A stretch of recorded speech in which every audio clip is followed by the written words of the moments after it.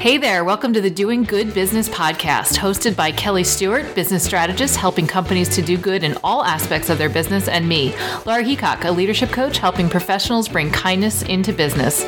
Doing Good Business is a podcast for leaders who want to bring their whole selves to work and create companies that make a real difference in the world.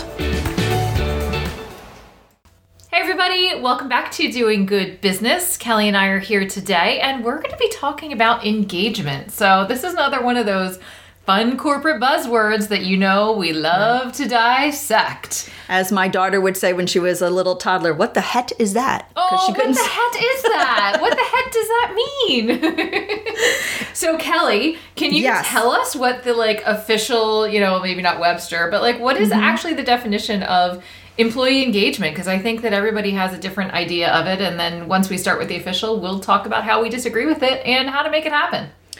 Well, actually, no, Laura, I can't give you a definition of that because, great question, it's really subjective. Mm-hmm. And that's part of the problem. It's going to look different in every organization. Are you making products? Are you delivering services? Are you a large multinational organization? Are you a very small organization?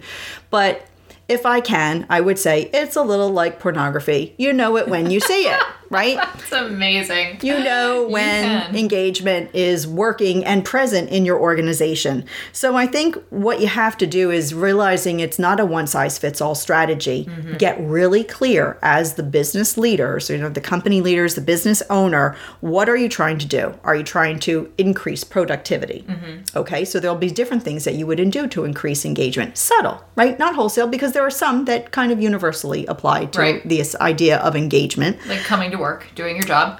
Exactly. And coming to work because you want to. Yep.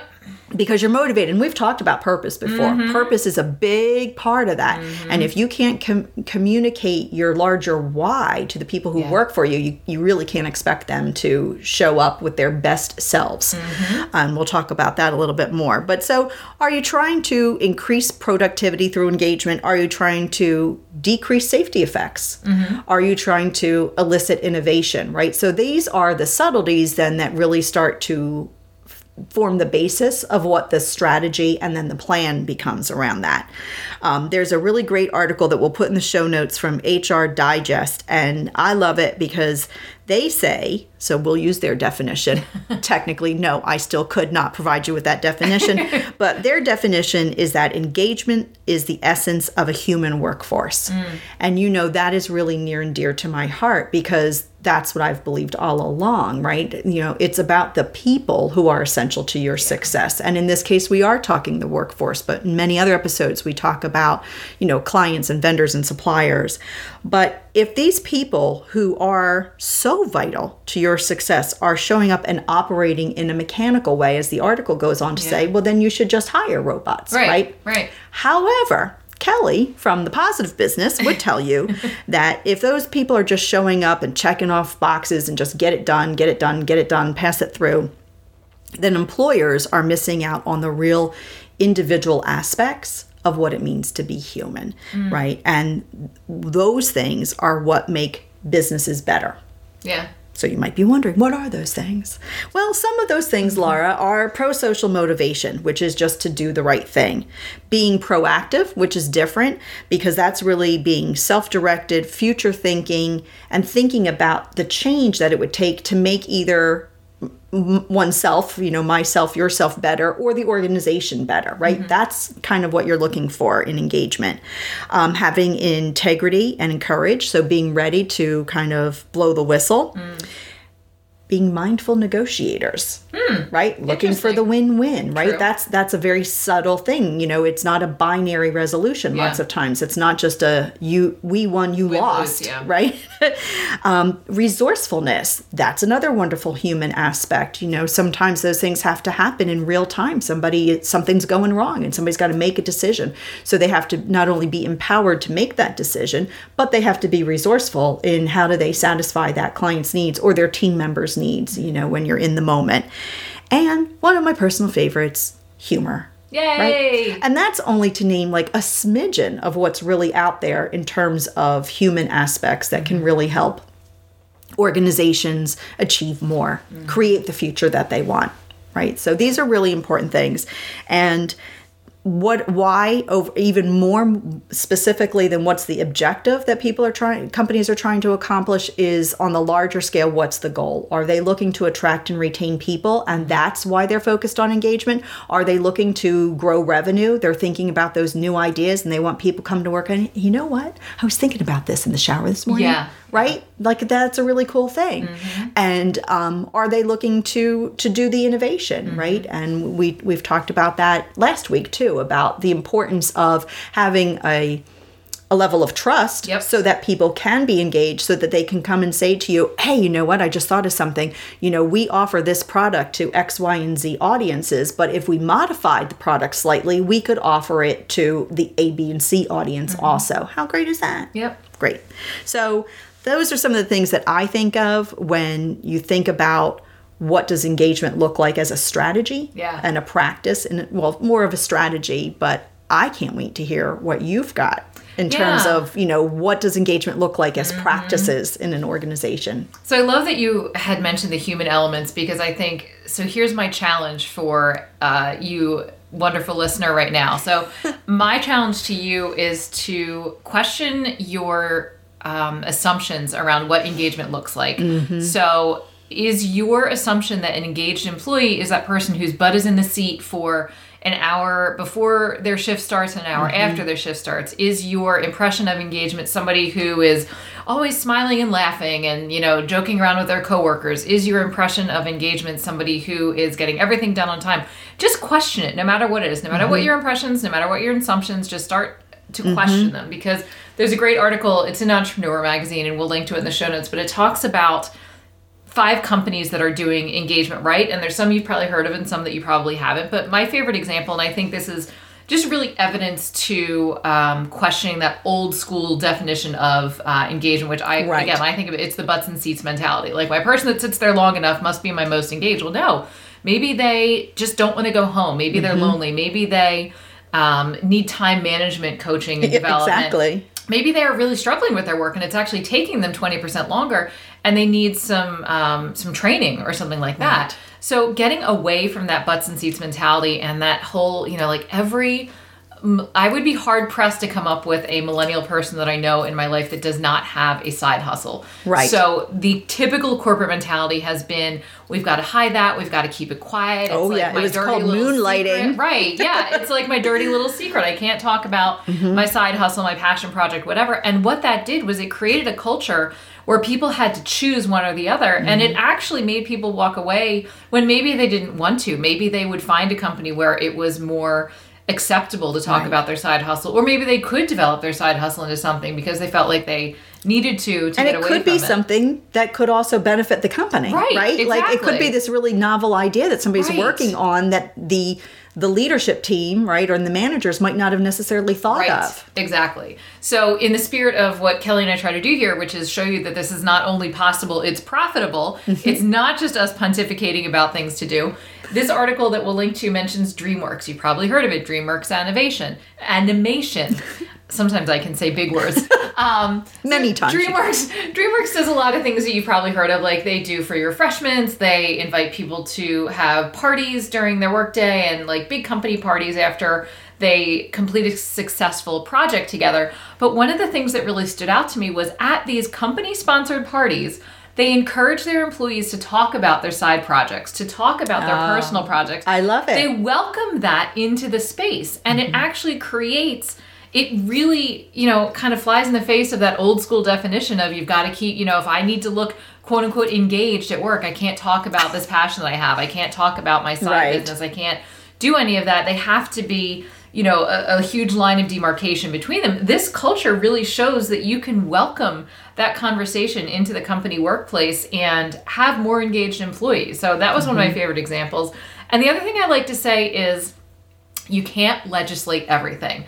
So in a workplace, it's very tempting to say, well, we're going to make rules and we're going to create a handbook and it's going to say, you know, no going on Facebook and no phone at your desk and this, that, and the other thing. And then again, it fosters that culture of secrecy. It forces people to hide. It's, you know, it makes them, you know, feel that they're not welcome and they're not valued and obviously it not creates engaged. Distance. Right. It between like you are the employer and the employee. Right. And I mean, like, I am all for, don't bring your phone into a meeting. Let's have this be an actual space for an hour. But if you have somebody who is doing, a very task-oriented or a job where they're not getting a lot of interaction, you say to them that they can't have any, like, you've got your network so locked down that they can't do any social media. There is a happy medium. You don't have to ban Instagram, but you can have those conversations with people and let them know, harken back to last episode, we have a culture of trust here. We trust that you're going to get your work done. If we see it becomes a problem, certainly we'll have a different conversation, but you don't have to, like, legislating everything is actually going to negatively impact engagement, because then you're going to have people that feel like, they treat me like an infant. I have no autonomy. I can't make any decisions. Certainly, I'm not going to try and better this company. I'm going to put in my time. I'm going to check out. I'm going to secretly scroll Instagram under my desk and, like, shove my phone away when my boss comes by. Right. That's not engaged. That's biding your time. And I guarantee you that person is not putting out quality work products. Absolutely. Yeah. I couldn't agree with you more. And when you're talking about relationships and at DreamWorks with the employees talking about their gigs, right? And that sense of community. Yeah. And it reminded me too about peer relationships and how important they are in the organization, and any company that can kind of cultivate that, I think will benefit from it. And I know personally speaking, I worked for a company. I was on the leadership team for like 8 or 9 years, and never in that time did we go out for any type of personal socialization. Anytime we went to a lunch, it was typically because a client was coming or something like that. And that would be the same for the dinner. And I'm really, like, maybe there were 1 or 2 times, but there was never any type of just that informal socialization. And what I don't know in that scenario is what would have happened if we could have explored that, if we could have related to one another a little bit more deeply and understood one another a little bit more.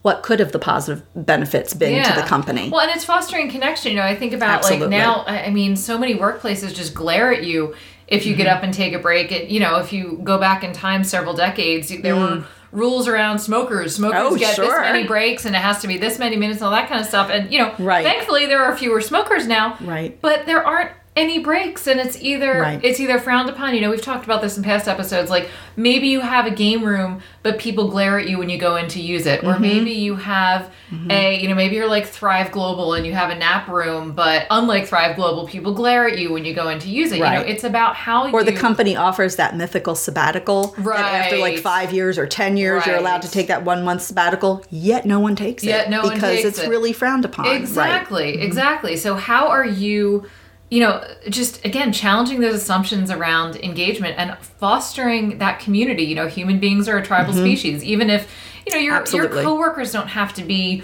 your chosen family and the people that you invite to your holiday party. Or your besties. Right, but you should be able to have, pleasant conversations, or maybe go out and grab coffee together or something, or, invite each other out for a drink after work if that's your thing, because that's the sign of an engaged workforce. We can't, which, by the way, amazing study. This knocked my pants off. So Gallup did a survey that I think it was in 2017. Less than 13% of the global workforce is measuring as being engaged. Right. So if y'all are feeling a little badly about yourselves as leaders right now, don't give yourselves a pass. It's not just you. Look around. It's probably the leader next to you and the leader next to them. But there are ways that we can do it. And, come back next week. Our guest is an amazing guy from a company called Culturology. He talks all about how to create a culture. And that goes along with what I said earlier. Don't legislate it. Create a culture that makes people want to be engaged. Yes, it's called work for a reason. No, it's not supposed to be our single source of joy and all good things and esteem and all of that kind of stuff. But it can be a half-decent place to spend 40 to 50 hours a week if you create a culture that fosters engagement. If you don't try and legislate every single little piece of minutia, and you let people have the freedom to bring their whole selves to work, the freedom and safety to innovate, to create ideas, to, shoot the shoot with their coworkers. Absolutely. What I love most we're PG about here, apparently. We're very PG. What I love most about what you were saying in the question the assumptions and don't legislate everything is that that's the first step if you have been doing it that way because you were taught 30 years ago that's the way to do it, right? So we don't judge here, you can't trust those darn employees. Exactly. So somewhere that information was downloaded into your psyche as the business leader. And so, okay, that's fine, but things are changing. And so what if that was the first step, questioning your assumptions and not don't legislate and question your assumptions. That's the first step to truly understanding, learning to understand what your employees want. Right. Because it's not going to be the same. And we're not saying that you have to make everything available to everyone, but you can deepen your level of understanding. I hear from a lot of business owners who's like, yeah, we tried that, nobody wanted it. Yeah, I did this, nobody wanted it. But did you ask them? But did you ask them what they wanted? I mean, we don't know. Like simple problem, simple solution. You don't know what they want. Stop throwing noodles at the wall to see what sticks. I can't tell you how many times I was surprised really by what people want. And we know it's not always just the paycheck, right? We have to get out of that mentality also. There's so much more to it than that. So I really love what you shared there. And then, of course, whatever you're going to do, if you're soliciting input from people or feedback, and we talked about this, funny how all these episodes are interrelated, It's so weird. That almost as if we planned it. Almost.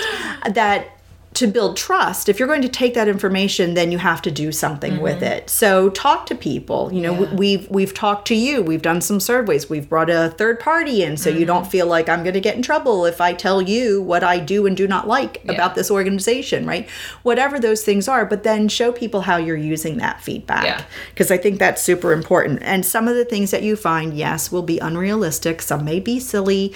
Oh, that reminds me, years and years and years ago, we were moving offices. It was going to be about 20 minutes away, and one woman went up, small company, and said, now will you be providing a shuttle from this location to our new location every day? No, you'll be driving there. Wish you could see Laura's face right now, because that's the way we all felt. Like, so I get it. There are going to be some very unrealistic types of suggestions that come out or findings that are revealed, but there will also be some surprisingly good ones. Right. You know, I can almost promise that. Yeah.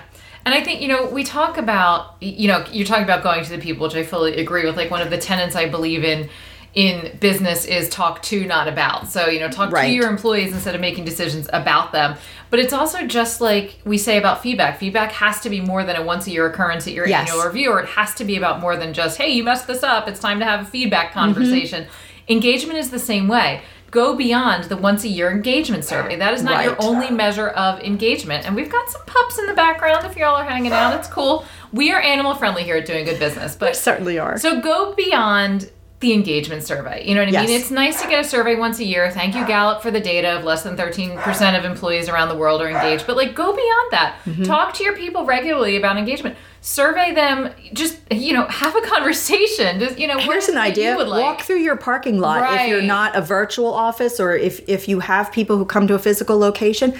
Take a look at their cars, because there's so many of the, you know, college mom, college dad, soccer mom, here's my 5 kids. There's so much you can learn about a family. I thought about that for a while. It's like, it's personal branding 101. There's so much you can learn about whether or not they're interested in sports, which teams, you know, their alma maters, right? There's so much that you can learn just by observing. And that's certainly one part of it. And it's like everything else that we talk about here on the business side of things. You have to know whether or not the things that you're doing are working. And I think we've talked a lot about, okay, so what is employee engagement? And we've offered you what I hope is a really different and deeper type of definition in terms of it being, you know, that human aspect. And we've talked about some great things that we can do. So how do we know that those things are working? So you have to have some baselines. I'll go back to the examples. If you're trying to increase productivity, decrease safety effects, these are not, by the way, particularly inspiring, but again, along the lines of being profitable businesses, right? These are important aspects of a business. But you have to have some baselines over, like, what were our safety defects before we started these things. So get your baselines. If you don't have them, please just estimate them and then figure out. This is where the survey comes in handy, right? Like, the survey comes in handy to measure what I'm in my current state, and then to make your changes based on your conversations and the human aspect. Exactly. And then to measure what happens later and your progress. It's, you know, but this is this is where I would say it's a good use yes. of a tool like a survey. But what I see happen so often is that companies are just like, we've got an engagement survey. It goes out every April. Right. And that's the end of the conversation. And to that point, that may not be the only data you need to capture. Right. Right. So, for someone like me for whom that is not the most appealing job, there is someone else for whom they would love to go out there and capture that data and figure out these are the things we need. Is it absenteeism? Is it vacation days taken, right? Maybe that's an improvement. People felt like they couldn't take a vacation. They weren't as engaged. They're taking vacations. Well, that's a good indicator. If not an outcome, it's an indicator that things are starting to shift. And so you have to track that data. You've got to capture it, track it, and then you have to analyze it. Yep. And my, again, professional, shameless plug for the data-supported decision. You can't make everything off of the data. Every decision cannot be born of, well, the numbers say this. Well, we crunch the numbers. And because the numbers only tell one part of the story. So you have to have some of that personal, intuitive, anecdotal evidence that things are shifting. And that's why I'll go back to, the pornography example, right? You just have a sense. You start to know the mood is lighter. You start to see that there are great new ideas being brought up at the planning sessions. You're getting better client testimonials. This list literally could go on and on. Right. Yeah. No, awesome. So challenge your assumptions. Here's our takeaways. We love a tidbit. Challenge your assumptions on engagement. Like, really think about it. What is my current definition of employee engagement? What do I consider? Think of it really personally. Who do you know on your team, or who do you know in your peer group, or who do you know above you that you would say, wow, that person's really engaged? Maybe they are all about the company message. Maybe they are champions of the organization. But think about it. Like, what are the criteria by which you're judging that person to assume engagement? And then think about, what else could it mean? Or think about somebody who is disengaged and have those conversations. And if you have a hard time having those difficult conversations with employees, please send us a note through our website, because we would love to help you with that. And then measure it. Start with your baseline. If engagement is your big challenge, definitely come back next week. Listen to our guest, Steve Van Valen, talk about culture and how that impacts engagement and all the early signs of a bad culture. But start with your baseline. Know your data. Go beyond your annual engagement survey that you've already got. Just start talking to people as a means of gathering data, and come back, implement some changes, see what they want, do it for 3 months, talk to them again. Absolutely. See where they land. Absolutely. And I've said this before, I think, in other podcasts. So, bonus material. Expect great outcomes from everything that you do. Right. If you go into this thinking, this is going to be a hump, then it probably will be. But if you go into it authentically, specific with a specific goal and a genuine desire to improve engagement, then you will undoubtedly discover things that will be helpful to you. Right. And measurable. Exactly. And profitable. And fun. Yes. Because doing good business is not just for the sake of doing good business. It is not only possible, it is profitable. Absolutely. 110%. All right. Thanks for being here. Go out and be engaged. Thanks so much for listening to this episode, and we would love to hear from you. Send your comments, your questions, suggested topics to podcast@doinggoodbusiness.com. If you'd like, visit our website of the same name, doinggoodbusiness.com. Remember, you can always rate and review us wherever it is that you listen to your podcast. Feel free to share it. Until next time, we encourage you to take one small step toward doing good business.